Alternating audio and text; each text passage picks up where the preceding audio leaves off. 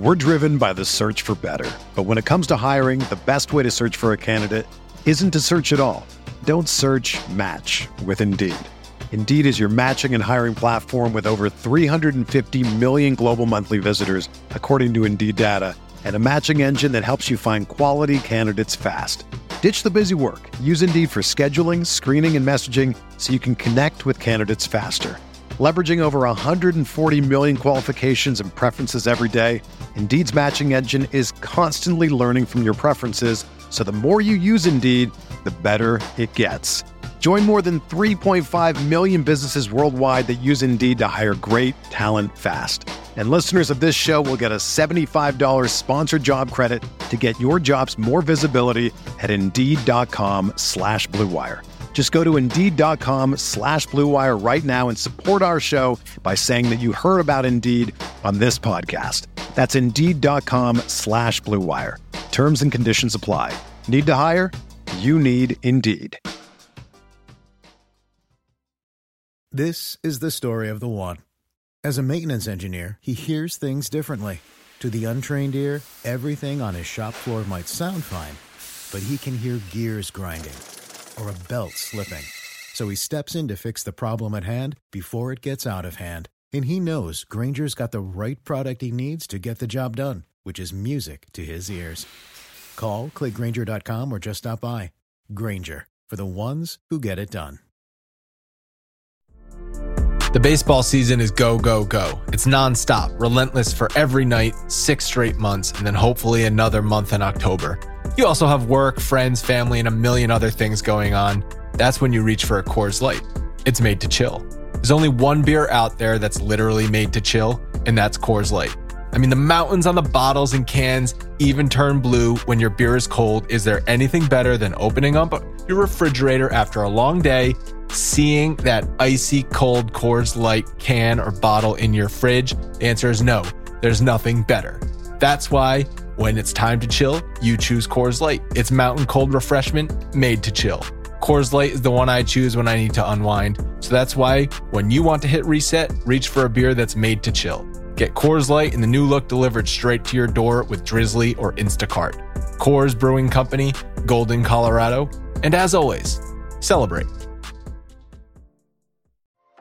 This is Greg Olson, here to tell you about my new podcast, TE1. On the show, I had a chance to talk to my fellow tight ends who have revolutionized the position from an extra lineman to a dual threat superstar. And just like my guests have changed the game, this year, NFLSundayTicket.tv is revolutionizing your NFL viewing experience. Stream all the live out-of-market NFL games every Sunday on your favorite devices and never miss a moment from your favorite players. Visit NFLSundayTicket.tv and use the promo code GREG88 at checkout and get 15% off your subscription. That's NFLSundayTicket.tv and the promo code GREG88. Subscribe to TE1 and get NFLSundayTicket.tv, an unmatched dual threat. We are breaking down all aspects of Yankee baseball. This is the Bronx Pinstripe Show with your hosts, Andrew Rotondi and Scott Reinen. Let's go.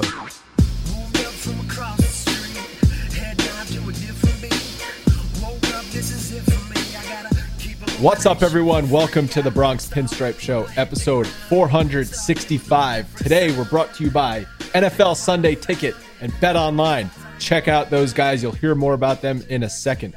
We last recorded on whenever it was, Thursday morning, I believe. Since then, there's been 5 games, and the Yankees have won only one of them. Not good. I'm not a mathematician. You're a fake doctor, but that's bad. Yeah, that's not good. Those are not, the percentages are not good there.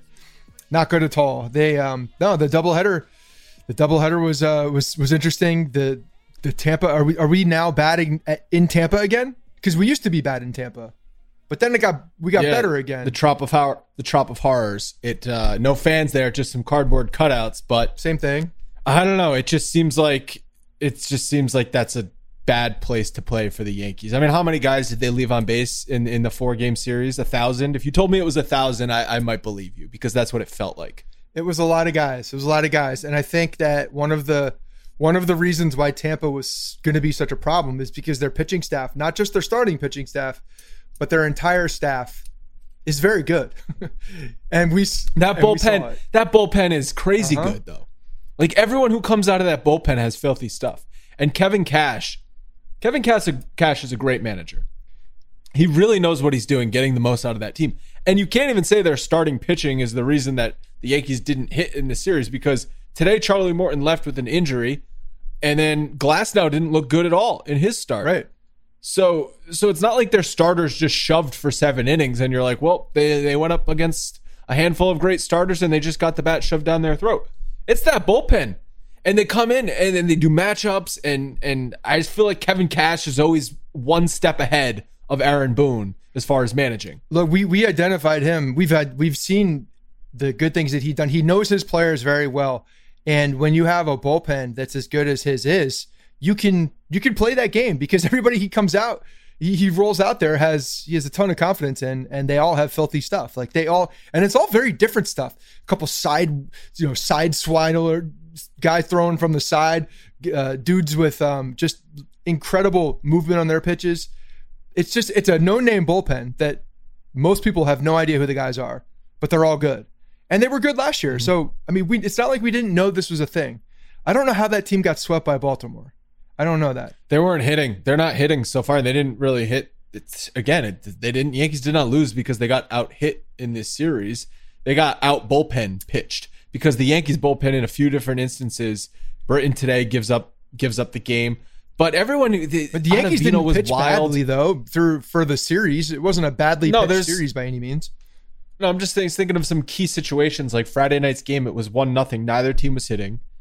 Ottavino comes in the 8th inning and he walks 2 batters and throws a wild pitch. It's like when Ottavino is not throwing strikes, he's completely useless. And usually it means runs and probably the game. And then in the second game of the doubleheader, King walked a ton of guys, but he limited the damage. Then Avalon comes in and immediately walks 2 guys. And then Abreu walked 9 walks in 7 innings. You can't do anything with that. How are you going to win a game walking 9 guys in 7 innings? You don't win those games. That's the thing. Yeah, and they knew. It's not like they didn't know what happens when Abreu's coming in there. Like we were all. I think a lot of people are very excited to see his stuff, just because we've heard the name for a while. He was in the McCann trade, so it's been a few years since he's been here, and it's always been about the radar gun. But Yankees have probably 2 or 3 of those very similar guys that light it up, but have a hard time finding the strike zone consistently, and he's one of them. So it's not like they didn't know that Brady was going to go up there and walk a couple guys, or not be around the plate. It's not like that was a shock. Right. Yeah, and it's just the untimely pitching and wildness and walks from the Yankees bullpen, and then the untimely hitting where there's just so many guys left on base. I think 9 guys left on base in Sunday's game, 0 for 8 with runners in scoring position. How many times did they have second and third, first and third bases loaded early in these games where just a freaking single, just get a single to give these pitchers a little bit of a cushion, and they don't. The only run they scored early in Sunday's game was a hit by pitch. So it's just, I feel like it's like same shit, different day talking about some of these issues on this team. It's like, oh, they can't get a hit with runners in scoring position. They only score via the home run. 70-something% of runs scored via the home run. But really, that's where we are with this team. And I mean, yeah, they're still in first place. They're still, I think, the best team in the American League. But when you see the same issues popping up, not just game after game, but season after season with the same players and the same mistakes being made, it's extremely frustrating. Well, you want to know what's more frustrating? Is when those same players that are, coming out of the gate hot and you're excited for them and you're like, oh man, maybe this is it. Maybe in a short season, homeboy could stay healthy. Nope. Not happening. Not going to be there. Jog to second base on a pass ball, pulls a hamstring. Unreal with Stanton. Yeah, and who knows if he aggravated it before on the slide. I know that, there were a couple of instances where he really could have injured it, but it's the same thing. It's the hamstrings. It's these problem areas for him that don't seem to go away. And then when they become a problem, rehab causes other problems. So I expect to see nothing less than, a bum knee in 2 weeks or a bum ankle in 2 weeks, because he's compensating, trying to get that hamstring right. It's What do you mean 2 weeks? Is it out of the realm of possibility we don't see him till like the last three weeks of the season? No. I'm just talking about a new injury. Could keep him out for 6 weeks. I'm talking about a new injury popping up in 2 weeks, and that's why he's still out. That's all. Just the narrative, the narrative shift. That's all. Well, how many times did we have, the leaner meter Stanton is just shoved down our throats in every broadcast. Look how thin he looks, Scott. Oh my God, he slimmed down. Instead of 250 pounds of muscle, he's 240 pounds of muscle. All his problems are solved. He looked terrific. Best shape of his life. Where maybe Cressy had something to do with that. We're like, oh, maybe we got some improvement on the soft tissue injury, areas. Maybe that's going to be a thing. No, it's not a thing. So I mean, hamstrings happen. They happen to everybody. And if this was a 162 game season and he missed 2 weeks, it's not a huge deal. And you can't say, oh well, it's magnified this year, because just because it's a shortened season doesn't mean injuries take shorter amounts of time to heal. So he's going to take his 2 weeks to heal, and that's just the nature of a hamstring injury or whatever, however long it takes. But it's the fact that had the season started on time, March 26th, Giancarlo Stanton was not going to be ready for opening day. He likely was not going to be ready until sometime in June. So if this was a normal baseball season, he would have come back in June and then injured himself again at the end of July, early August. That's where we are with this guy. It's every 6 weeks, here's something new. Yeah. That's it. He got off to the same start. His first year here in Toronto when he hit those 2 moon shots. Never forget that. We were all just like over the moon excited for this guy because we're like, yeah, this is what we got. Reigning MVP, hitting moon shots week 1 in Toronto. Let's go. And then it's been just strange ever since. So it's the first major injury that Kinley's, I guess, a major injury. Pretty significant. But your full-time DH, like we're not going to play him in the field to try and preserve his health. The hamstrings. Go figure the hamstrings. Maybe if he had some reps in the field, then going to first base or second base or third base on the base path wouldn't be as strenuous. What is the Trop's a piece of shit. We know at Yankee Stadium they've got tunnels and they've got indoor batting cages and workout rooms where like he can get his jogging in between going 1 for 4. But does he? So, but I'm saying, like, what's the stretching room like at the Trop? Are they even allowed in the stretching room because of COVID? Or does he have to get limber in the dugout? I'm sorry, but I didn't know you needed a special room to get stretched out. All you need to do is grab your ankle, from behind and stretch that boy out. Okay, it's not that difficult. Just do it. Well, where are you? Where's your frustration level with Giancarlo? I think it's frustrating not to see him out there. There's no doubt, but I can't sit here and tell you that I didn't expect, or that it's shocking that he's out because of. Is anyone who would shock you? If name a Yankee that goes DJ on the LeMahieu. injured list. Would any? Yes. Okay, so DJ LeMahieu is the one Yankee that if he got injured, that would be surprising. Yeah, I feel like Gio is a guy that we haven't seen. Like, there's. Why didn't Gio miss like the last week of the season last year with didn't he roll an ankle or something? Those are small things. And if it wasn't the last week of the season, maybe he wouldn't have been out. There's a lot of things there. I think Gio's a gamer. Gardy's a gamer. LeMahieu's definitely a gamer. Everybody else would not be surprised. I'd say Glaber. I mean, Glaber really just the hip injury a couple years ago and then came back from that. We don't think it was right in the second half, but He's been healthy he's now? Been pretty durable. I think he's healthy. Yeah, I think his timing's off. I agree, but it's just he's on the field, but he's not playing well. So yeah, and the Stanton thing is just kind of laughable. I think at a certain point you have to look at the lengthy. It's like a CVS length receipt of injuries with this guy, and you just kind of have to try. Like I saw the news, Mike Ford going into pinch hit for Giancarlo Stanton, and I immediately laughed. Like that was my visceral reaction, was to laugh. I turned to my dad and I said, guess who just got pulled out of the game? Because there was a righty lefty matchup too, so it was very clear what was happening.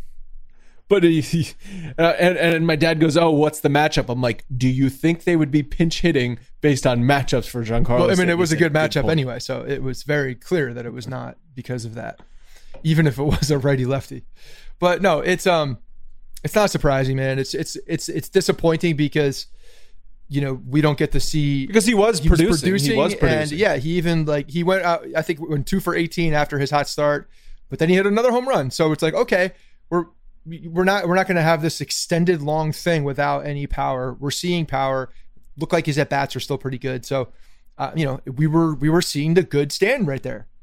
And then, so I was listening to the pregame today on radio, and because they called up Estrada for Stanton, and Susan asked Boone, "Are you thinking about calling up Andujar and just giving him regular DH at bats? Because that seemed seemingly perfect for Andujar, right? He was not hitting in his sporadic playing time, but now he can just bat 7th, get 4 at bats a night, and hopefully he starts hitting like he did his rookie season."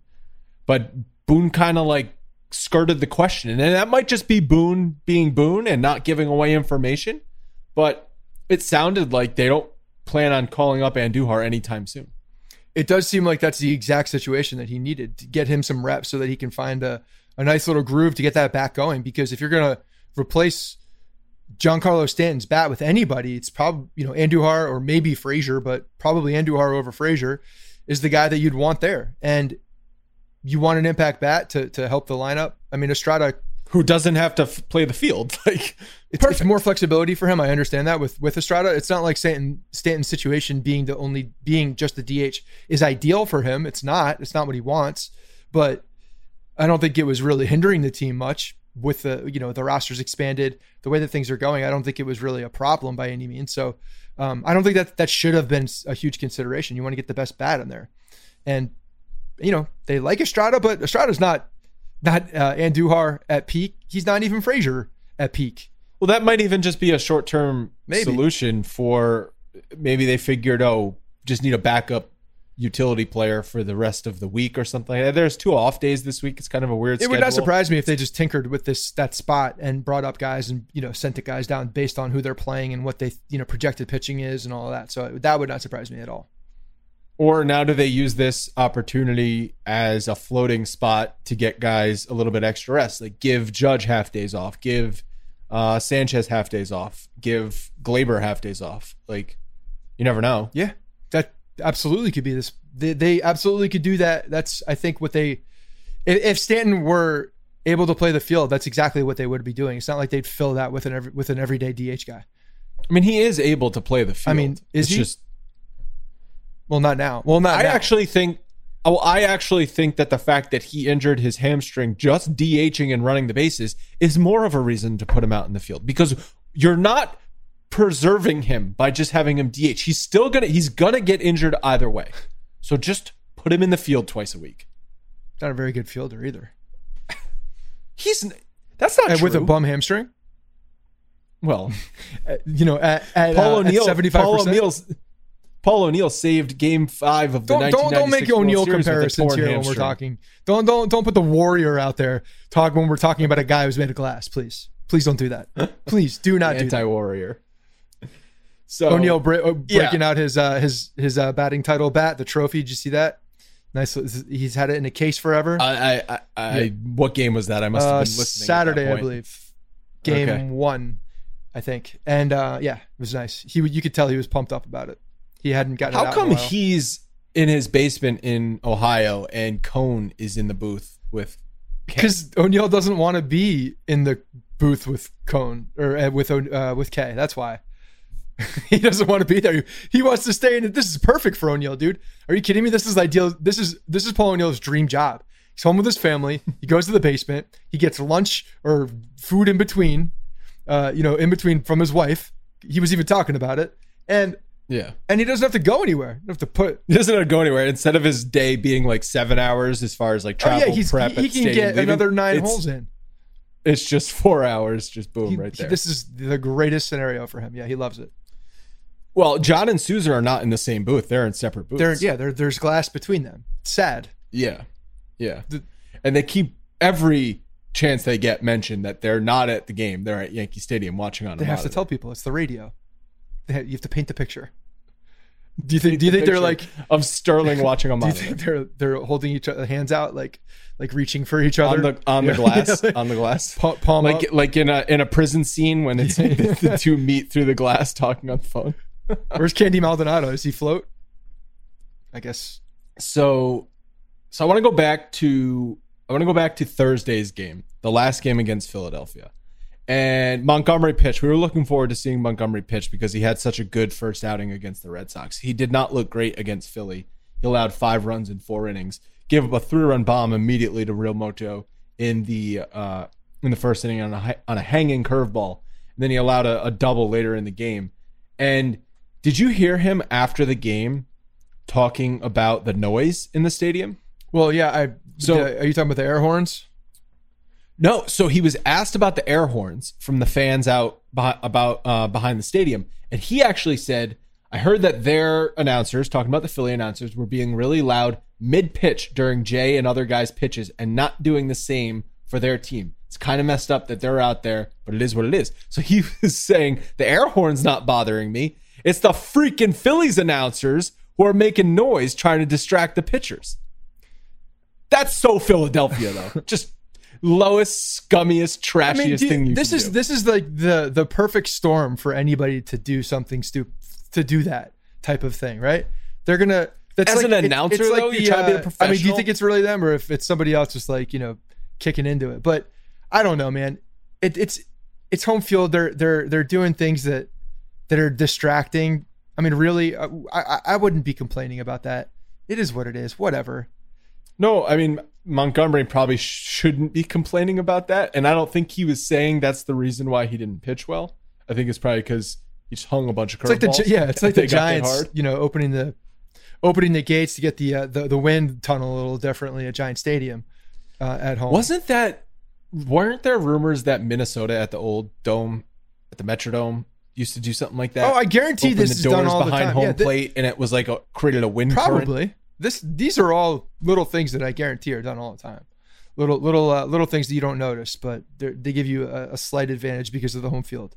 I have no problem with it. It is what it is. It's not that big of a deal to me. But home field, like having a camera in center field. That's different. That banging on trash cans and having that feels different. I don't have no reason why one is different than the other, except for one is way more egregious, and the other one is just like. One's gamesmanship, the other is straight cheating out of your ass. Cheating. Yeah, no, it's they're very different. But the air horn, I mean, I can see how the air horn, that's like drastically obnoxious. That is something I would fight somebody over. Of course, it's the Phillies fans who show up to the stadium just behind the gate out there blowing an air horn. And you can't do that at Yankee Stadium. I guess you could stand out around the stadium, but freaking Yankee Stadium, that great hall takes up like a football field length. You're not going to hear shit from the streets of the Bronx. No, you're not going to be, unless you're hanging on the tracks in right field, off the subway tracks in between that little alleyway. You're back there hanging for some. If you can suspend yourself off the tracks, good for you, and you're gonna do that. It'll be a while for them to get that person down. They could honk. It's not technically Yankees property. They can't. I'm just saying, whoever's gonna try to get them down, it might take them a minute to get that person down. So the air horn will go for a little while. Sanchez hit a much needed home run. It got them close in the game. Sanchez has been he's been terrible. Oh, there's no other way to put it other than he's been terrible. But I was getting into conversations on Twitter because first of all, my dad is totally out on Sanchez. That's not shocking at all. He's done with him. You know how last year he may have criticized Glaber from time to time. I have not got one word about Glaber, even though he's playing like crap right now. It's all Gary Sanchez tweets. But it was actually a really funny text that my dad sent me on, I forget what day it was, but it included one sentence, two chores, and then the last thing was, and Gary Sanchez sucks. That was the text. It was, put the lift down, don't put up the rope, and Gary Sanchez sucks. All one sentence. Always on his mind. Yeah, I mean that's a guy that's definitely bothered by the lack of instincts at the catcher position. But if there's a Gary Sanchez fan club right now, were you ever in that fan club? And if you are you leaving? Are you not renewing your membership? Are you looking for a discount on next year? Are you trying to get like 50% off for next year? What's going on? You're not talking to me specifically. You're talking about the people out there who are Gary fans. Either. I'm not. However you want to answer it. Oh, so you're not a Gary fan anymore? You were a Gary fan at one point. I love his offense. I did love his offense when it was there, The fact that he's not hitting just completely gets rid of anything for him. So there's a couple things on Gary Sanchez that bother me. I have not harped on his defense in a very long time. You know that. I have given him. You gave him a pass on his pass ball because I do think that one was like whatever. But there are a couple of instances in this Tampa series where one, he just flat out missed the ball, like literally missed the ball. Ball came at Garrett Cole, total whiff did on not Garrett catch Cole's it. pitch. Just it went past his glove in the air, did not catch it. The name of the position is catcher. Did not catch it. Did not touch leather. He had dirt in his eye. He was not looking. He was blinded by the light. He was blinded by the purple lights in center. So we've field. talked about these like moments of these lapse moments of attention, or you know, whatever it is, just like being in the moment and like trying to be as good as you possibly can on every pitch.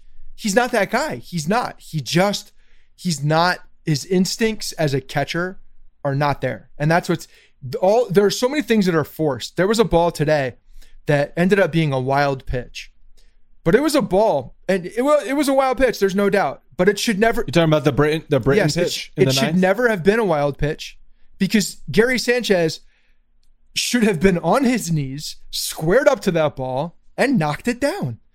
It was a terrible pitch, don't get me wrong, but every catcher in the league squares up to that ball, breaks down, shoves the glove between his legs, and creates a wall so that ball does not get behind him. Gary Sanchez doesn't do that. So when I saw that particular play, just like flashbacks kept coming back, especially to Tampa. Guys on second and third. I'm like, oh shit, guys on second and third now. Now, Britton probably can't make the same pitch that he wants to pitch. Same thing I was complaining about D-Rob years ago. There are moments where you can't do the things you want to do because you don't have the confidence in the guy behind the plate to block the goddamn ball. And guess what? It might be exactly where you want to put it. And that ball may hit some dirt because some of the breaking balls that these guys throw are intended for that. And if you don't have a catcher that can block it, or if you don't have confidence in that catcher, you may not execute the pitch well with that in the back of your mind, or you may shake off that pitch even though you think it's the right pitch. And that's a problem. And I have a problem with that. And I think his instincts behind the plate are just shit. Just instinctually not there. Well, Cone called him out for that because he said on that pitch, that's what you have to expect from Zach Britton. You call for a sinker. You have to anticipate a ball like that being thrown. That's what he does. And there's just no anticipation, no even motion to go down and block the ball. It's like as if it never crossed his mind. So Cone called that out, I think rightfully so, being like, to your point, where are the instincts? But even at that point, ball? That's not even instincts. You know the sinker's coming. You should, like you said, like Cone said, that's an anticipation. That's not even like where's the anticipation? Where's the instincts? But an instinct, where's having your head in the on game? Every pitch. Yeah. On every pitch. Yeah. I don't think that's a difficult, I don't think that's a tall task. I don't think it's a large thing to ask for. When you're one of two people. That is literally their job. I know. That is literally what they are paid to do. They are paid handsomely to keep their head in the goddamn game. So when I see that, to me, not having the anticipation of something that you know is coming is even worse than not having the instincts to get down if it happens. So, well, you know, the new catching stance to frame pitches low in the zone actually hinders blocking even more. I got to tell you. But they sacrifice that. No, that's something they're willing to sacrifice. I know this. They rather have the framing because that's more defensive value than blocking in the Look, here's an eye test versus nerd test here. Because I know that that's a good segment. We should do eye that. test versus we should nerd. Start eye test versus nerd. I know that Gary Sanchez is grades out as a good framer as a catcher. A good framer of leads the league this year. When I'm watching him, I'm shocked by that. Absolutely. He's always constantly moving. It is one of the more jerky movements, deliberate jerky movements. It's not fluid. It's not slick. It's not, I mean, I know he's one of the best, but one of the Molina brothers, when I'm watching them, like these guys just like, it's so natural. His is not that way. It's a very like sudden jerky movement. I don't understand it. So, he's getting sometimes the calls. I feel like it costs strikes. I agree. You think I've thought that like 3 or 4 times since Thursday. And I'm like, what are you doing? Just keep your glove where it is, homie. Like you're trying too hard. but it might offset and net out to where it gets more strikes than it loses strikes. It obviously does, because he leads the league in framing or the the way that they view that framing stat is bullshit, like I've said from the beginning, because it's also dependent on the guy who's blind behind him as well. So there's a lot of variables within this nerd stat that are just complete horseshit. So if we're going off of that as why he's a good catcher, you lost me, because I don't. That is one of those defensive metrics that I can't stand. Well, we also might get robo-umps. We legitimately might get robo-umps in the next 5 years, and then that is completely out the window, because there's no longer... Framing is fooling the umpire. That's what it is. It's how can you fool... Or if you have a bad umpire, then it's like maybe there's nothing you can do. But if there's a robo-ump, then it's just a strike or everything you do is great. Gary Sanchez could just take it off the cup, and it's just going to be called a ball or a strike no matter what. He would never get in that position. Look, it's and then at that point when there are robo-umps and he's the guy doing all of these, we're going to be screaming at him for moving his glove the way he does. And now he's applauded for it. It just the stat to me is flawed. Oh, well, it definitely is flawed. Defensive metrics overall are way more flawed than offensive and pitching metrics, but specifically framing, when there are that many variables within a statistic, you lose me. I don't care if it's baseball or anywhere else. Like, variables make math problems hard. They make them not very consistent. You aired your grievance about Gary Sanchez. I'm going to air my grievance about Aaron Boone's decision and his pinch hitting decisions late in that Thursday game. So the Yankees get within a run after the Gary Sanchez home run. And there's a guy on third base. Stanton is on third base. This is before he blew out his hamstring. He's on third base with 2 outs. You have Aaron Judge and DJ LeMahieu on the bench because they didn't start because of load management. Who are you pinch hitting in that scenario when all you need is a single to tie the game? DJ LeMahieu. Every day of the goddamn week. What are we doing here with Aaron Judge? Pinch hitting. Not that Aaron Judge is bad. He's a great option if you don't have DJ LeMahieu on the bench to just get a single. Is it because of the double switch? But you lose 2 guys? You could have just... No, you wouldn't have had to double switch. Because if DJ LeMahieu pinch hit for Brett Gardner, then he can go to second base and Tyler Wade can go to the outfield. There you go. Tyler Wade's in the game. That's right. So now Tyler Wade is the Swiss Army knife. He can go out there for sure. So then when Tyler Wade's spot comes up in the 9th inning and there's nobody on base and you need a solo home run, Aaron Judge. How is that difficult to figure out? It's not difficult. That's an easy one. If I need a single, and that's a big mistake. If I want a single, there's literally not one person in baseball that I would rather up than DJ LeMahieu. With a guy on third base and 2 outs? Like, literally, and guess what all of baseball. I want him. Guess what DJ LeMahieu did in the 9th inning coming off the bench cold? He singled up the middle. Yeah, he did. So, and Aaron Judge did nothing in his at-bat. Aaron Judge is having a great season. And if there's no one on base and we need a solo home run, I'm picking Aaron Judge. Or if Aaron Judge is in the game and he's already had 3 or 4 at-bats under his belt, then yeah, maybe. But coming off the bench cold... 2 outs, right? You just want 2 outs. So you don't even need a fly ball. You want hard contact anyway. You want green. You need that ball to drop. Yeah, that's you're warranted on that one, man. That's one that's absolutely I agree with you. I want DJ LeMahieu up in that spot. Yeah, so that's where Tyler Wade's versatility comes in handy because you can live with an inning of him in right field. No problem. He's the best infield defender on our team. I wouldn't be surprised if he's one of the best outfield defenders. He's that good. He's phenomenal. Yeah, and Boone had a questionable weekend, I think. We got a couple mailbag questions about that, which we'll get to in a second. But Garrett Cole started the first game of the doubleheader. And we talked last episode about, he needs to find his fastball. He's not getting the same swing and misses on his fastball. Once he does that, the strikeouts are going to come. The dominance is going to come. And we saw it a little bit in game 1 of the doubleheader, but also he wasn't able to put away hitters efficiently, and it cranked up his pitch count. He was over 100 pitches by the 5th inning, and they pulled him before he had a chance to get through the 5th inning. But he did have a lot of swings and misses on his fastball. So on the one hand, he found it, and on the other hand, he didn't find all of it. Yeah, this was his. It would have been his 20th straight regular season win. Being out there. I thought that he was 19 consecutive starts with a win, but that's not what it was. It was 19 consecutive decisions. So technically, his streak is still alive because he got a no decision. You're telling me that there were no other. Is it just without a loss? Yes. I thought the streak was over, though.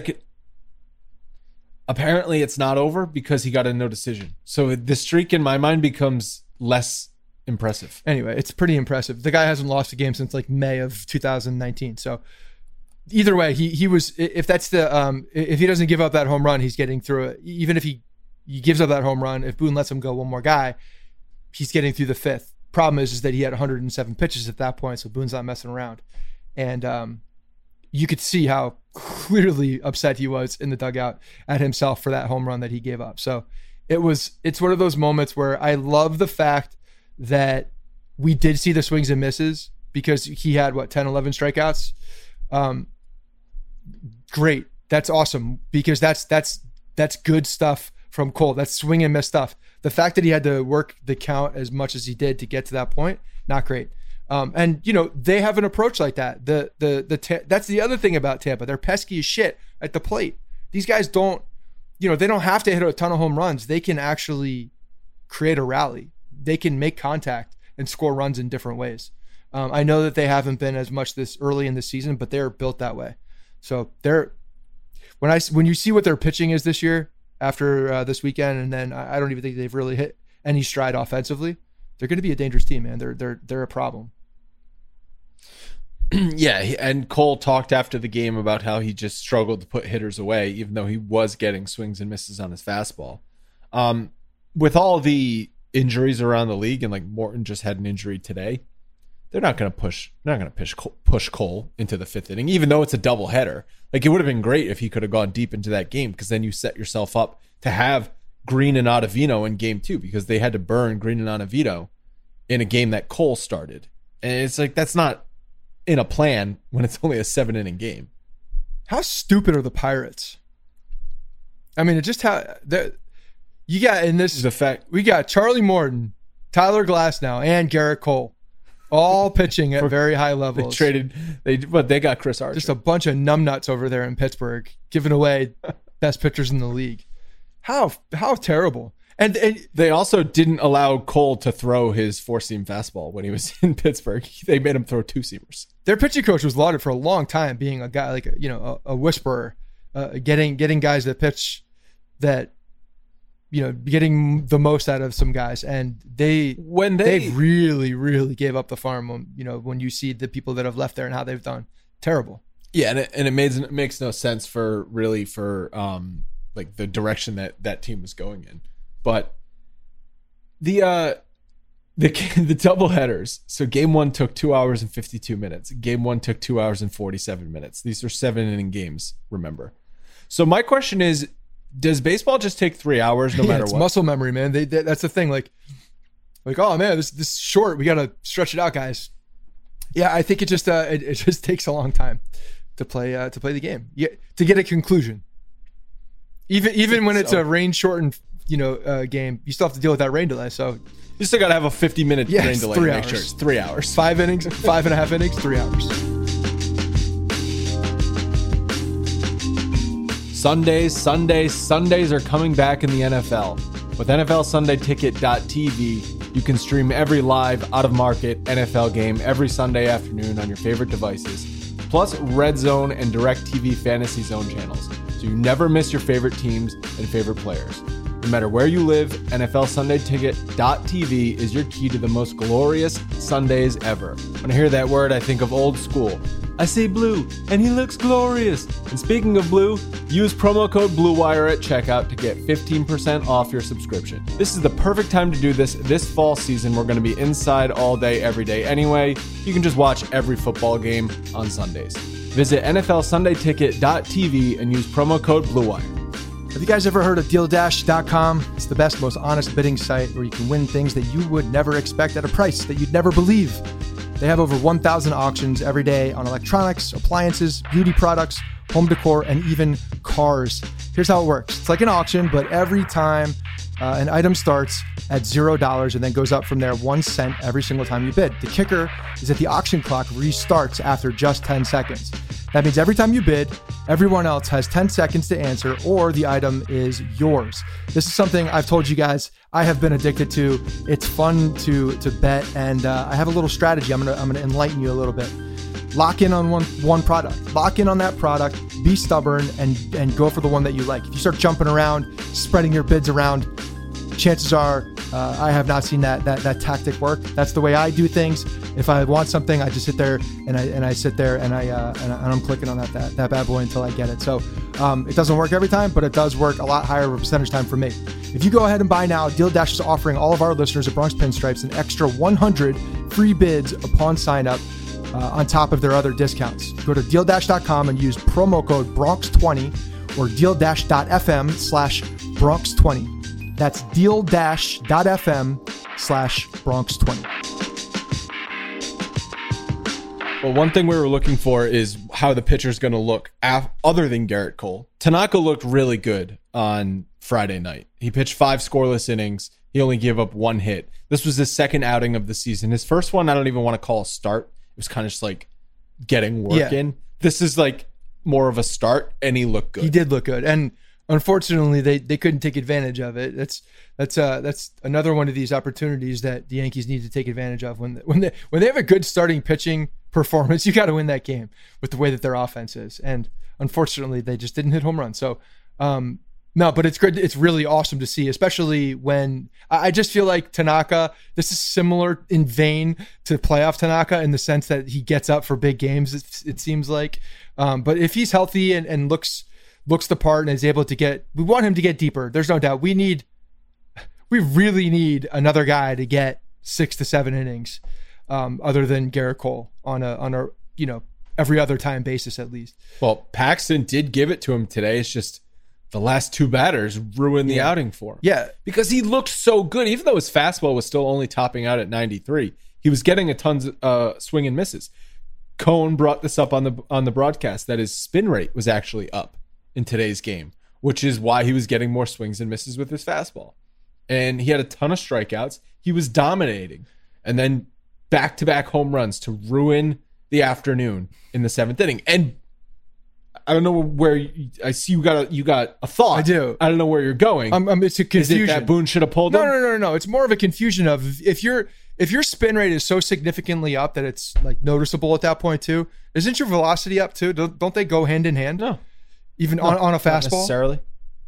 Not necessarily. No. I guess not. Apparently they don't. Because spin rate translates to movement. Right. But on a fastball, I would think that because of the increased spin rate on a guy that's, the guy is relatively constant, but on a spin rate's up, but he's still low at 93 miles per hour. I don't know. I would think that you'd see a higher gun performance with the higher spin rate for the same guy who, normally ramps up. And I would assume has a higher spin rate at, 96, 97 miles per hour. But again, like we've seen guys like Nathan Eovaldi, flat fastball at 99. No, I know, but when it's the same guy, that's my point. Is like, is it a different grip then? Is it he changed something? Something must have changed. Could be. If he could have moved his maybe that's like the case because like a millimeter. If he understands that's almost. Is that alarming to you? It is a little bit to me. That his velocity is still down, and 3-4 miles an hour. He's changing grips to get spin rate higher to account for that. He changed arm angles today too. He threw sidearm at some pitches today. To me, that is a little bit of it's just a weird thing, right? When you have the same guy, back-to-back outings, same velocity, but now he's changing, the spin rate is higher, so something's different. And he's getting results. Well, that could come from mechanics, which he identified as a reason why he was not getting. So then, why isn't results. The velocity up too? If the mechanics are back, it's a weird. You'd think that they, especially with Paxton, that they would go hand in hand. That's what I'm saying. Could he? could he have gotten a text message from Scott Boras today and said, no matter what you do, do not injure yourself the rest of the season? So then don't change your grip then and throw sidearm. Probably not ideal. Don't crank it up to 97. Live at 93 if you can, because you got a payday. But coming, check buddy. something a little differently and put a little different pressure on this finger. I don't know. To me, it's just it's a strange coincidence, something to keep an eye out for, if nothing else, right? For us to look at and identify in his next outing. Are we starting to see, is the velocity gaining? Is it because he's not physically there yet, and that's why we're not seeing the velocity? Or is something different now and he's got to change grips to increase the spin rate so that he can account for less velocity? No, that's a good point.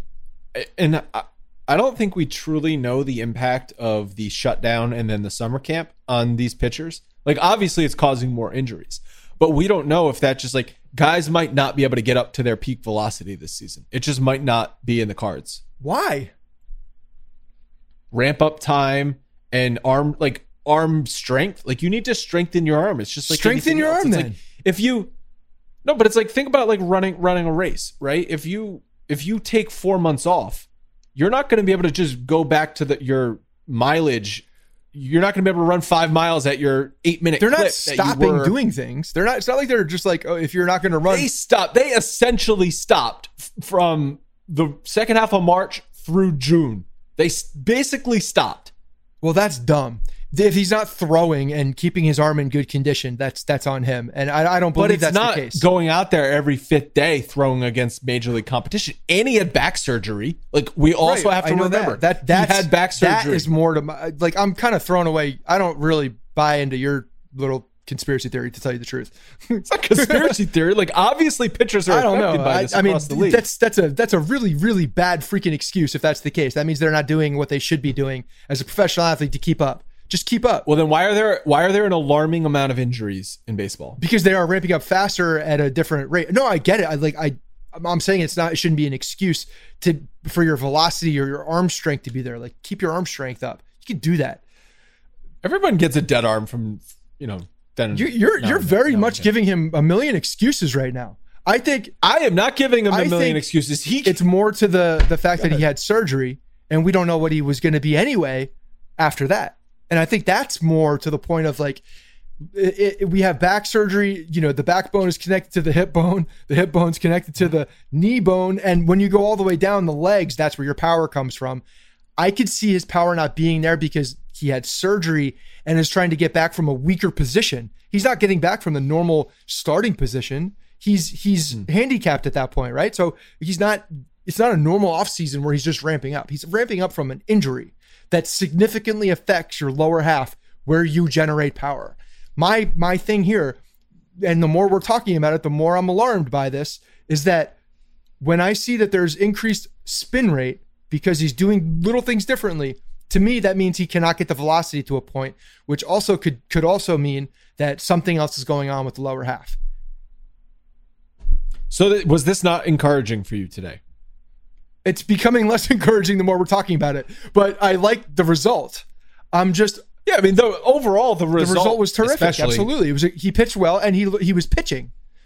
And that's great. That when you are a guy that has relied on your stuff and your stuff being high 90s stuff with some movement as well, and then you can live in 93 and get into the 7th inning against a good team, great.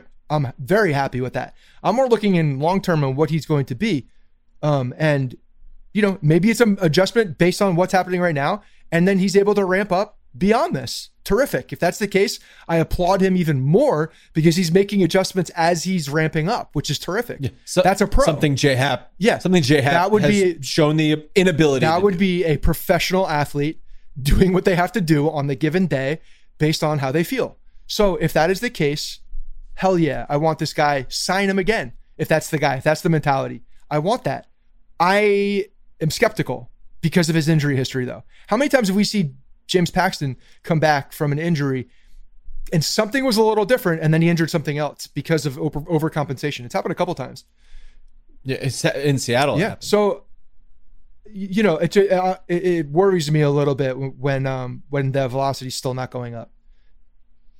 He and a lot of people were saying that Boone should have pulled him before he even gave up the 2 home runs. Once he gave up the 1-out double, that he should have been pulled because he was laboring almost completing the third time through the lineup. Yeah. And that's always a dangerous thing for starting pitchers not named Garrett Cole and Max Scherzer and, you know, the elite starting pitchers.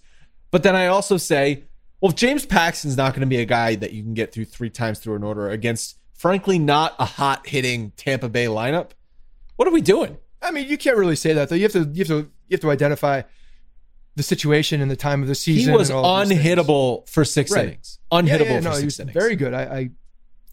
And then he gives up back-to-back home runs, and the game is tied.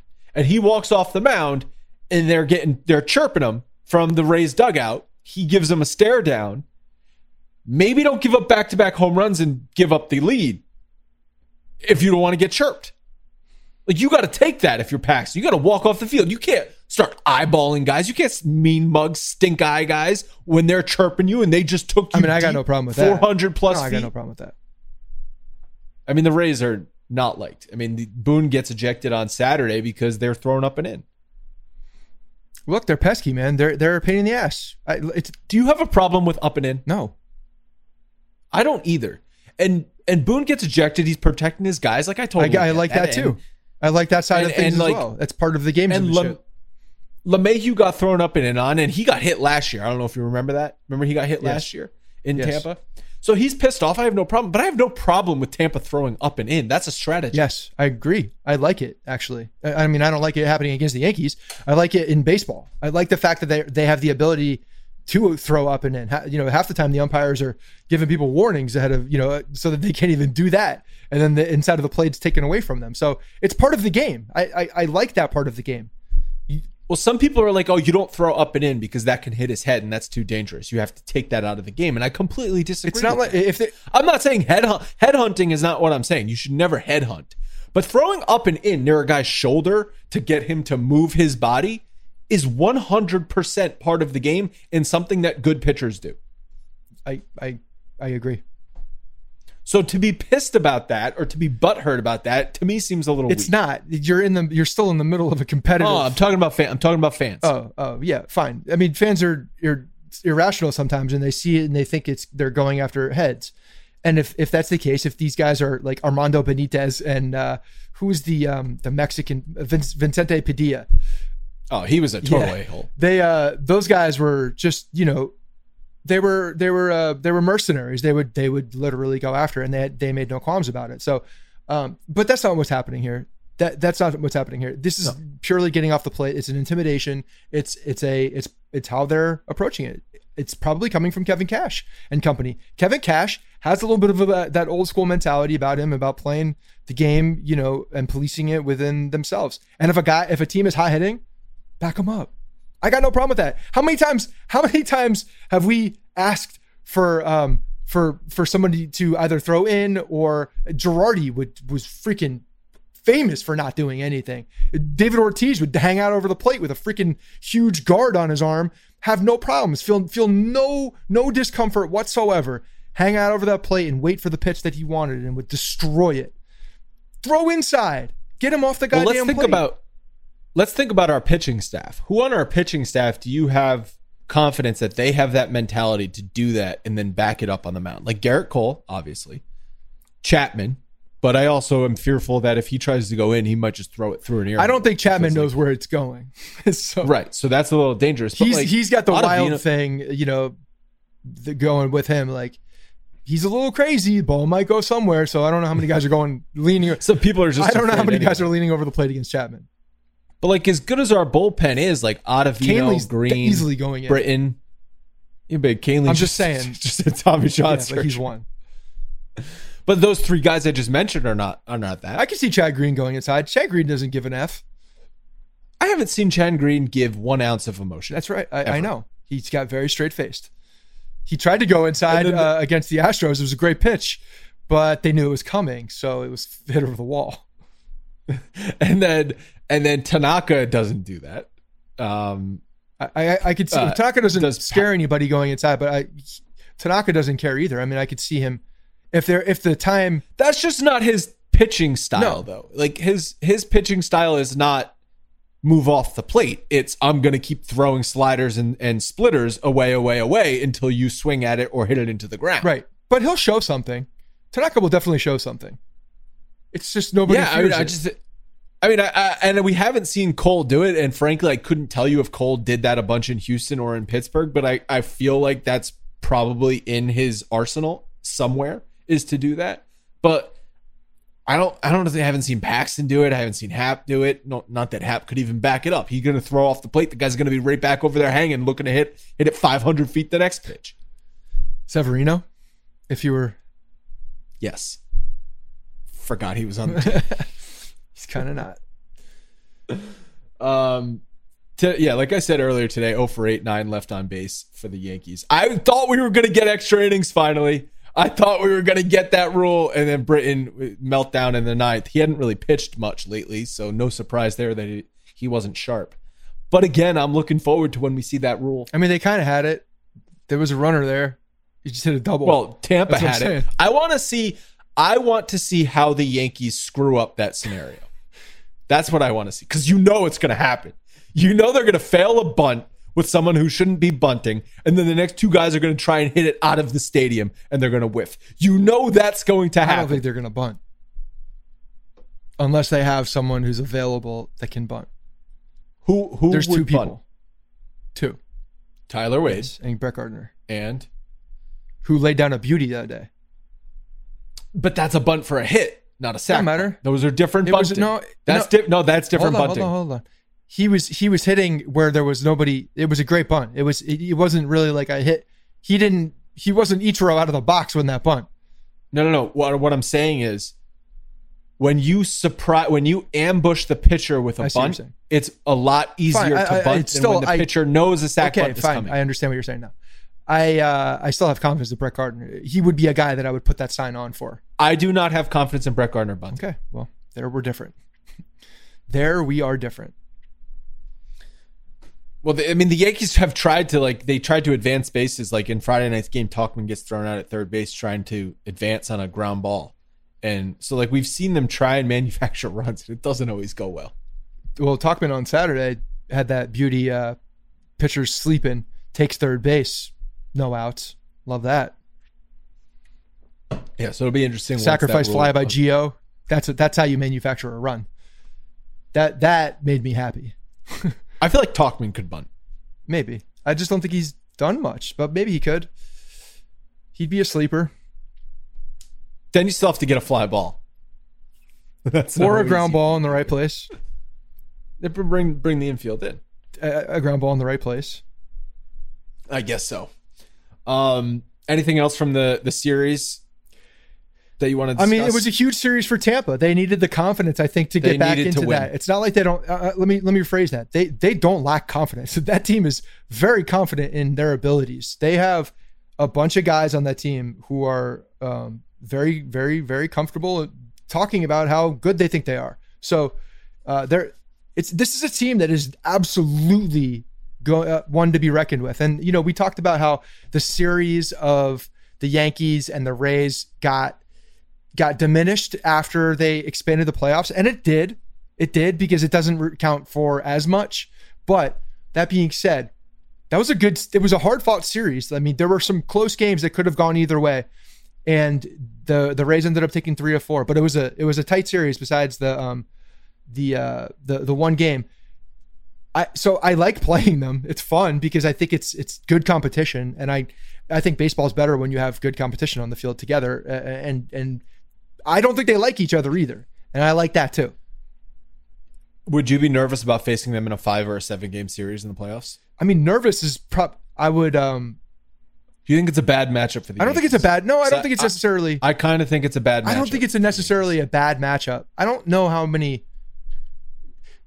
I think it's a bad matchup because of the bullpen? I think the bullpen, and I think in a 7 game series is just like, the Yankees are going to wear down a team like the Twins or like the Indians have been saying, like, oh, don't face the Indians because they've got starting pitching.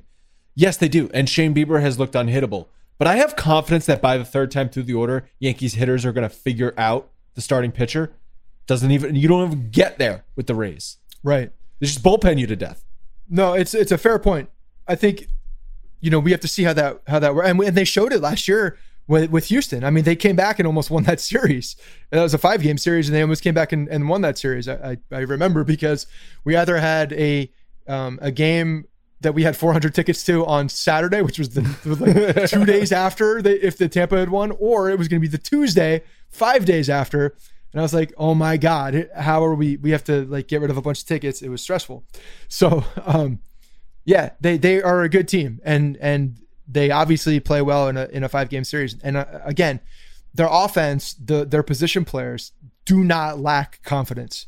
And I think that really shows. They're really not out of a game. And we saw. I think that starts with Kevin Cash. Probably does. They have a mentality. The team has a mentality. They have an underdog mentality. They play in a dump. They're in a dump town for the baseball. Nobody cares. There's just a lot of things that go against them.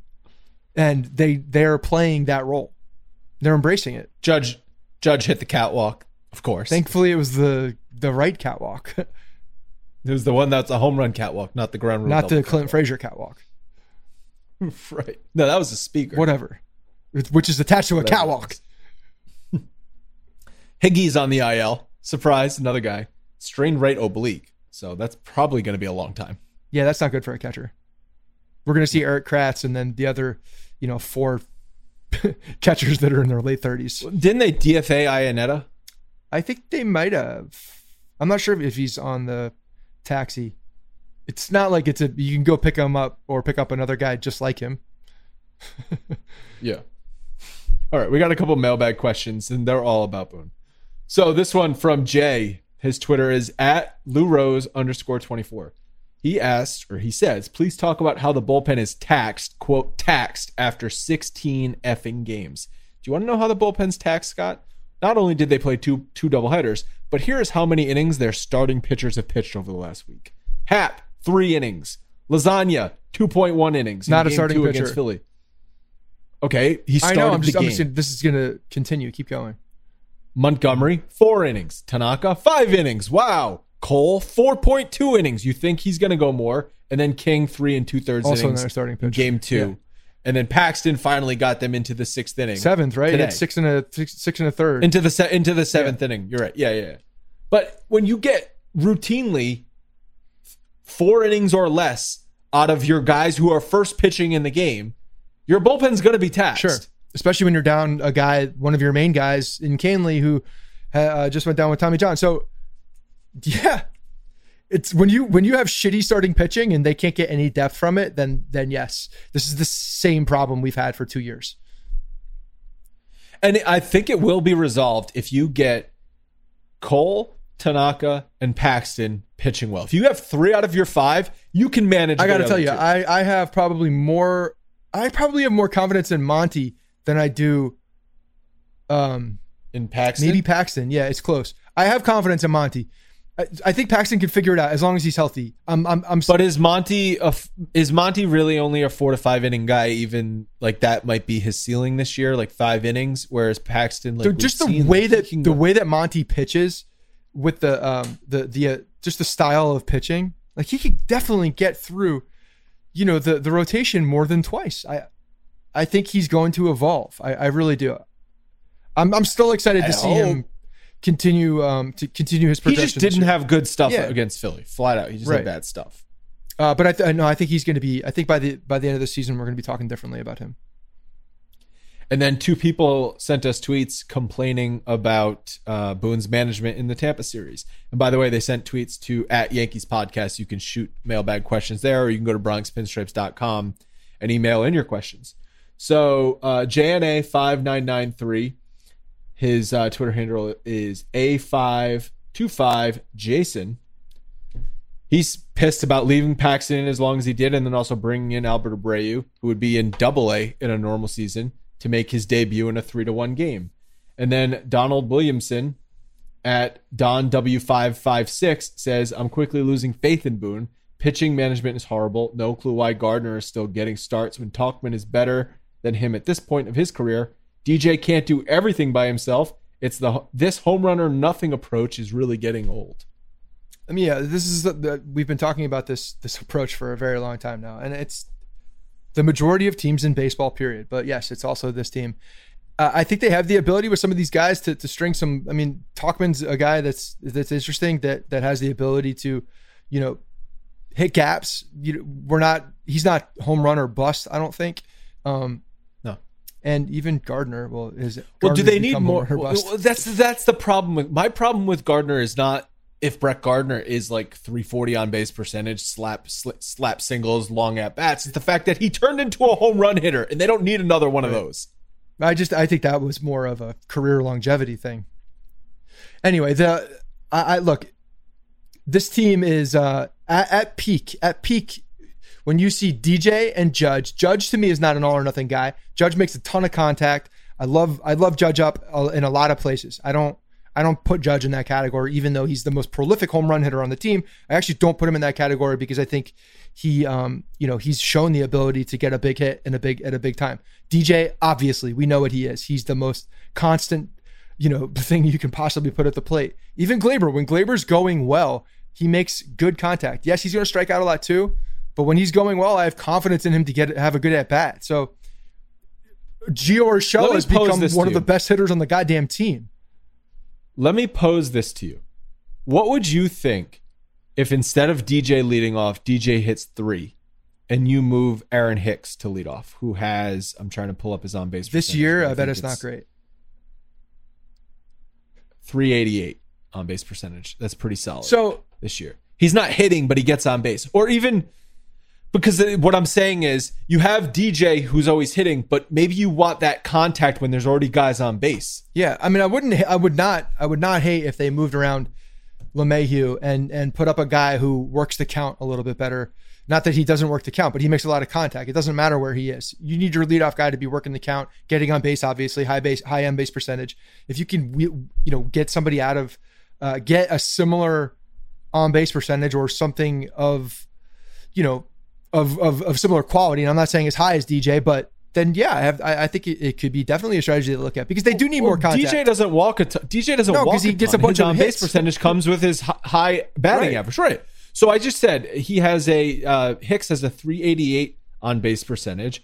Right now, DJ has 426 because he's batting 397, but last year he had 375 on base percentage. Yeah, so there you go. So it's right there. We've seen Hicks in the leadoff spot plenty of times. If you hit Hicks leadoff, you got Judge 2, LeMahieu 3. You might get more action as far as like movement on the base paths. The traffic might actually move other than just a home run. Now we're talking about more of a prototypical lineup if you actually put DJ at number 2, which normally in every, for besides the last 5 years of baseball. No, DJ would be hitting 2. I just said that. He would be a number 2 and Judge would slide to 3. No, I'm not. No. I don't want Judge moving out of the My point is that he would go to 2. And you have 2 guys there with confidence. Either way, 2, 3 doesn't matter to me. I don't think it's that big of a deal. The thing is, I think it's a positive move. My overwhelming point is I think there are guys on this team that can actually break the Yankees out of this. They should not be so home run dependent. That's what's pissing me off. When I look up and down the lineup and I see what's happening, when I see how Gio Urshela has turned around his offensive career and the way that he hits, when he's going well, he's not home run or bust by any means. The guy makes a ton of contact, has good at bats, and has been showing power as well, but he's not a home run or nothing guy. It's a matter of stringing them together and not having the long strikeout gaps in the lineup. Right. And it's once the guys are on base, once DJ and Judge and Hicks are on base, then they get the strikeouts. It's like that's when the strikeouts come. Yeah, sometimes they get the 3-run home runs, and those are great, but there's also a hell of a lot of strikeouts in there. That's true. They should not be that way. I'm hopefully as the season progresses, they can evolve a little bit, whether it's Boone evolving and putting the guys in the position that they need to be to combat that, or it's just guys start hitting where they're supposed to. I mean, if we see Glaber hitting anywhere near he did last year, this is not a problem. Right. And Sanchez too. Sanchez is a freaking there's no reason for him to be in the lineup. He's pointless.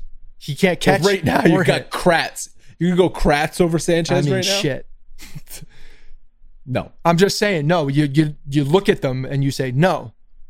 But I thought his at-bats have been better. I mean, that's what Boone has said. They've been Since a little the bit home better. run, Since his the home run, at-bats they've been have fine. better. They've been better, but you need to do better than better, because better than dog shit is not great. I'm sorry. Like you found one. Show me that wasn't you just closing your eyes and Chris Cartering that ball out. Show me that, please. Show me a little bit more than one before I'm like, applauding how you're hitting. I need more than that. I forgot. I totally forgot about Chris Carter. Well, there you go. Boy, was that he hit a lot of home for runs. Half a season. Not for the Yankees, but for the Brewers. Won the freaking home run title. And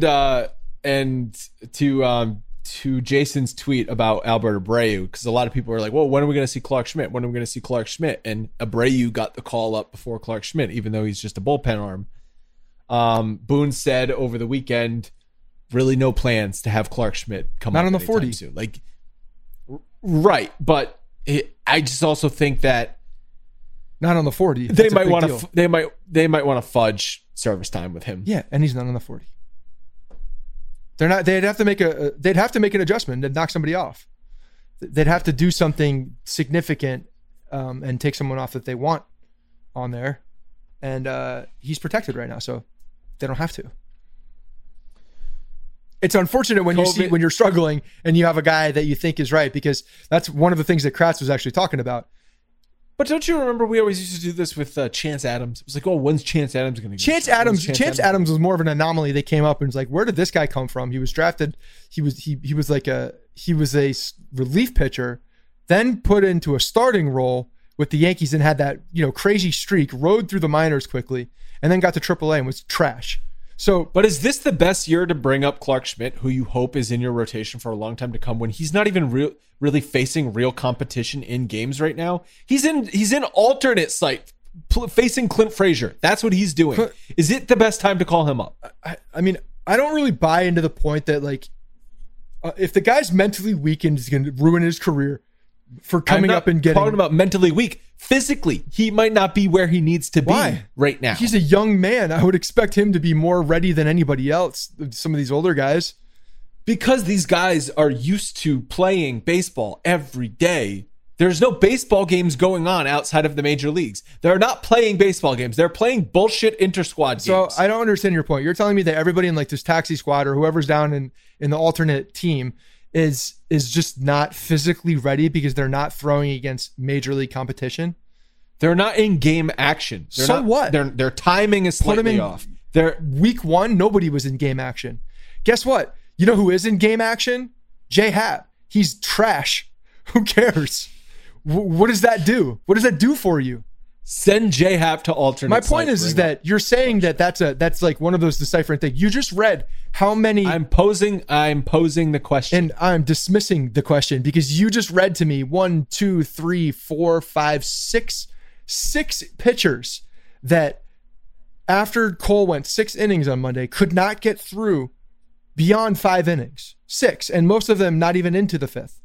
So when you're telling me that those guys are more prepared physically than a guy who's probably 24 years old, just get out of college, is less prepared, I take exception to that. Bring him. I just think people are young and dumb, putting all their hopes. Do you remember when we put our hope in Clark Schmidt? Do you remember when we put our hopes and dreams behind young and dumb and it worked? Yeah. Rob, you put all your hopes and dreams behind No. Rifson. We put our hopes and dreams in 2016 in young and dumb. They were young and dumb. They didn't know any better. It didn't matter. These guys were just up here having fun. They didn't make the playoffs in 2016. It was probably Gary Sanchez. Gary Sanchez did 20 home runs in August, and that was cool. Probably one of the most fun second halves that we've had in a while. Yeah, because I didn't have to watch Carlos Beltran and Brian. It was a bunch of kids going up there playing out way outside their means. The overwhelming point here is it doesn't matter. If the kid looks good, as Eric Kratz was saying, that was my original, what I was trying to get to, my point here. He says, coming back up, they're asking him, who's looking good down there? Clark Schmidt, Davey Garcia, both look phenomenal, ready to go. I mean, Eric Kratz might as well be another coach. Okay, well then let's see it. Davey, we could bring up Davey, not so much Clark Schmidt. Because he's on the 40 man. Yes.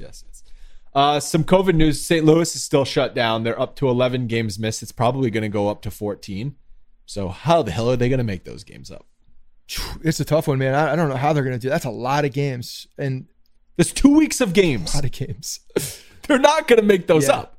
No, it's going to be the winning percentage. There's going to be some mad people in that division if they win it with 10 less games. They've played 5 games. That's crazy. Yankees have played, 15? They played 5. So their series with the Cubs got canceled or postponed at least? Yes. So I think Chicago was on a flight or was about to board their flight, and they're like, well, don't board it yet. Monday's definitely postponed. We don't know about Tuesday yet. Interesting. So, as you know, I work for Blue Wire now, and we have Ian Happ, who's the Cubs utility guys on that team. I'll be interested to listen to what he's going to say because he's been an open book on a lot of this stuff. It's actually been pretty interesting listening to the inside, the way that these guys are thinking. Yeah, the compound. The compound. Yeah, it's a good podcast. Yeah. It's him and two guys who are not currently on their team, but they're both Cub players. Yeah, so I just think the league so far, I guess, the Marlins outbreak affected a few different teams. Now the Cardinals are affected. That's the problem with this, is that even one outbreak, it affects other teams. And so the trickle-down effect is So what do you think is going to happen there? Do you think that at some point they're just going to say they're really going to go by the winning percentage, even when there's a drastic change, when there's a drastic difference in games? Or at some point are they going to have to dismiss the team just to say that they're not eligible for the postseason? No, I don't think that. I think that they might set a threshold, and it's like if the Cardinals don't get to say 50 out of 60 games, then they're ineligible for the playoffs. That's what I mean. But yeah, that's okay. What I mean. So, but they might they could get to 50 games. Say they start their series. Say they start playing again on Thursday, right? And they miss 14 games. That means they're at 56 games. They can make up 4 extra games, but they can't make up 14 games, right? But we have not heard any kind of a threshold, any kind of a cutoff or anything like that. So no. I mean, the Marlins aren't the Marlins still in first place? Imagine them announcing this, so late in the season where it's like almost anointing a team. That's true, because if you've already met that threshold, you just if you're damn close, you just send Tyler Wade to the club to get COVID, infect everybody. Why had it be Tyler Wade? Because Tyler Wade's in the club with glow sticks. But who else is going to go to the club and get COVID? Clint Frazier. But he's not here. Not yet. He's at alternate site. It's interesting. No, the ramifications of when they announce that, if that does become a thing, the every day that moves forward is going to be a problem because, there's just a lot of conspiracy theories that happen there. If you're anointing a team in, or if they're within 14, you're like, okay, 10, 12. Right. Like whatever they can get to. But that also screws teams late on their schedule. I know. It's going to piss so many people off. That's my point. Do you think we're done with the outbreaks, or do you think we've gotten past it? Does anybody know? Because the MLB is beefing up their protocols. They're locking shit down. Good. I have no idea. You think the Marlins and the Cardinals are like a cautionary tale, and they're informing the rest of the league, be careful, don't do as we did? I hope so. I would love to finish this season. If they can do it, then terrific. If it continues, then it's going to be a problem. But they're doing everything I think that they can. I think the league, honestly, as much shit as the league has gotten, and as much as I have given them from the beginning of this whole thing, because looking back, it was super frustrating. But it was on both sides. I actually think that the league and the players and everybody involved, since they've come up with this plan, have done a pretty decent job. Honestly, there was some like, frustrations in the first week, but to be expected, I think. Well, the frustrations were that they didn't even get through a weekend without having it. But that would be the weekend that you would, have problems in the beginning of something like that with a new process and like so many moving parts. I get it. And a strip club. The whole strip club thing that was just. Jeter said they didn't go. Of course, Jeter said they didn't go. You have to drop your phones in before you go to the club. Jeter's there with a Ziploc bag. Look. Or Gerald Williams is actually now on the team. Gerald Williams. Does he work for Jeter? He's his boy. I know that I don't know if they. I know Posada. I don't know if Gerald Williams is there. But Gerald Williams was the guy that would collect the phones or pagers, beepers. It's so much easier in the 90s to get away with stuff. You remember that picture of Jeter like passed out with those girls? No. It's like this. There's like two girls like drinking, and Jeter is. You see his head, and he's just passed out in like a lawn chair behind. Oh, him. I do not remember that picture. I have to look. Google that right now. Like Derek Jeter passed out with girls.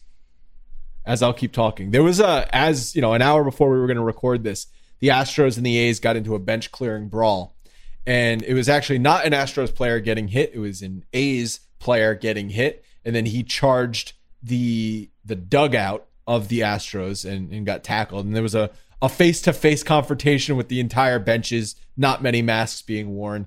I expect there to be suspensions because baseball has basically set a precedent with Joe Kelly. You do not start bench clearing brawls right now because of COVID, and now this happened, so I expect stuff to happen here, but who the hell knows, because the Astros seemingly have been getting off scot-free this whole time. Did you find the picture of Derek Jeter? I did, and I'm looking at this picture, and I remember this looks like it was it at his house in New York? Oh, I don't know. I'm looking at the background. I don't even know when it's. I don't even know when I'm it's looking from. I'm looking at the background. It doesn't early 2000s. It doesn't look that old, honestly. I don't think I've ever seen this picture. I remember he has hair though. It's receding. It's not young Derek. 2011. 2011. Really? That's when the article came out. So I don't know if the picture was. So okay, I thought it was like 2002. No, yeah, it's really not that long ago. That being said, it looks like the house, because I saw the house that he put on the market that was on the Hudson up. I forget what town it was in. It was on the Jersey side of the Hudson River, I believe. But it would look like a castle on. It's freaking massive. It looks like that house. Interesting. So, yeah. Anyway, I can't believe that's how you get COVID. This picture. That doesn't ring any bells. I mean, maybe I have, but I don't remember it. But no, it does not remember. It does not ring a bell. So bad weekend at the Trop. Nothing new for the Yankees. Doubleheaders. They're now 2-2 in doubleheaders. So their trend of dominating doubleheaders last year did not carry over so far. I think there's probably going to be more doubleheaders at some point this season because of COVID shutdowns and whatnot. So the 7-inning doubleheaders, I don't know. I thought they were going to help the Yankees because their bullpen, that just helps their bullpen even more. But so far it hasn't. It's just like home field advantage in the playoffs. Doesn't really matter. But this is like a tangible thing you can point to. Maybe. And be like, well, I could put my finger on why we don't have to pitch Luis Avalon every day. Oh wait, yeah, we do. You have to pitch. Hey, he's looked pretty good up until last game or two. I'm pretty sure I was applauding him on the last podcast. He looked phenomenal up until I called it out and said he looked phenomenal. So who do you want to screw over for the next week? Who's going to look good against Atlanta? They're all terrible. They're all screwed. They're all screwed. All right, that's it. Anything else you want to talk about? No, Atlanta's going to be a fun series. I think they have some good young players. So I'm like seeing these tight series with, especially Atlanta. We don't see them that often. I think that's we don't get to see that team play, and they are a young, exciting team. So should be fun. Should be a fun series. Yeah, and I'm planning on talking to a podcast host, Talking Chop. Hopefully, talk to him on Monday evening, so you guys can check out that episode. I'm not sure if it'll be up Monday night or Tuesday morning, previewing the Atlanta series. They play 2-2. So I think it's 2 this week and 2 next week against the Braves. Are you going to bring up Jim Leyritz? Yeah, I was planning on talking about the 90s. Okay. I honestly don't know much about the Braves at all. Like their current roster, like I know they're a good team, but like I'm not familiar with those young players really for whatever. Yeah, they got some studs. They definitely have some studs. They Felix Hernandez, who was supposed to be pitching on that team, he opted out. He's one of those. Those are the classic cases of opt-outs. The guys who made a ton of money who are playing for not much right now. Him, Zimmerman. But Markakis opted out and then opted in. So he's like, the coast is clear. Snuck in the club. All right, that's it. We will talk to you in a few days. Thursday's episode. Check out Thursday's episode. Submit your mailbag questions, all that good stuff. See ya. Hey guys, thanks for listening to the Bronx Pinstripe Show. Make sure you find us on iTunes and subscribe so you can get all new episodes directly onto your phone. If you do like the show, We'd love for you to take a minute and give us a 5-star rating and review in iTunes. It really helps us out and allows us to create more shows. We're on Twitter at Bronx Pinstripes and the same on Facebook. You can always find us there talking Yankee baseball. Thanks again, guys, for your support. Really appreciate it, and go Yankees.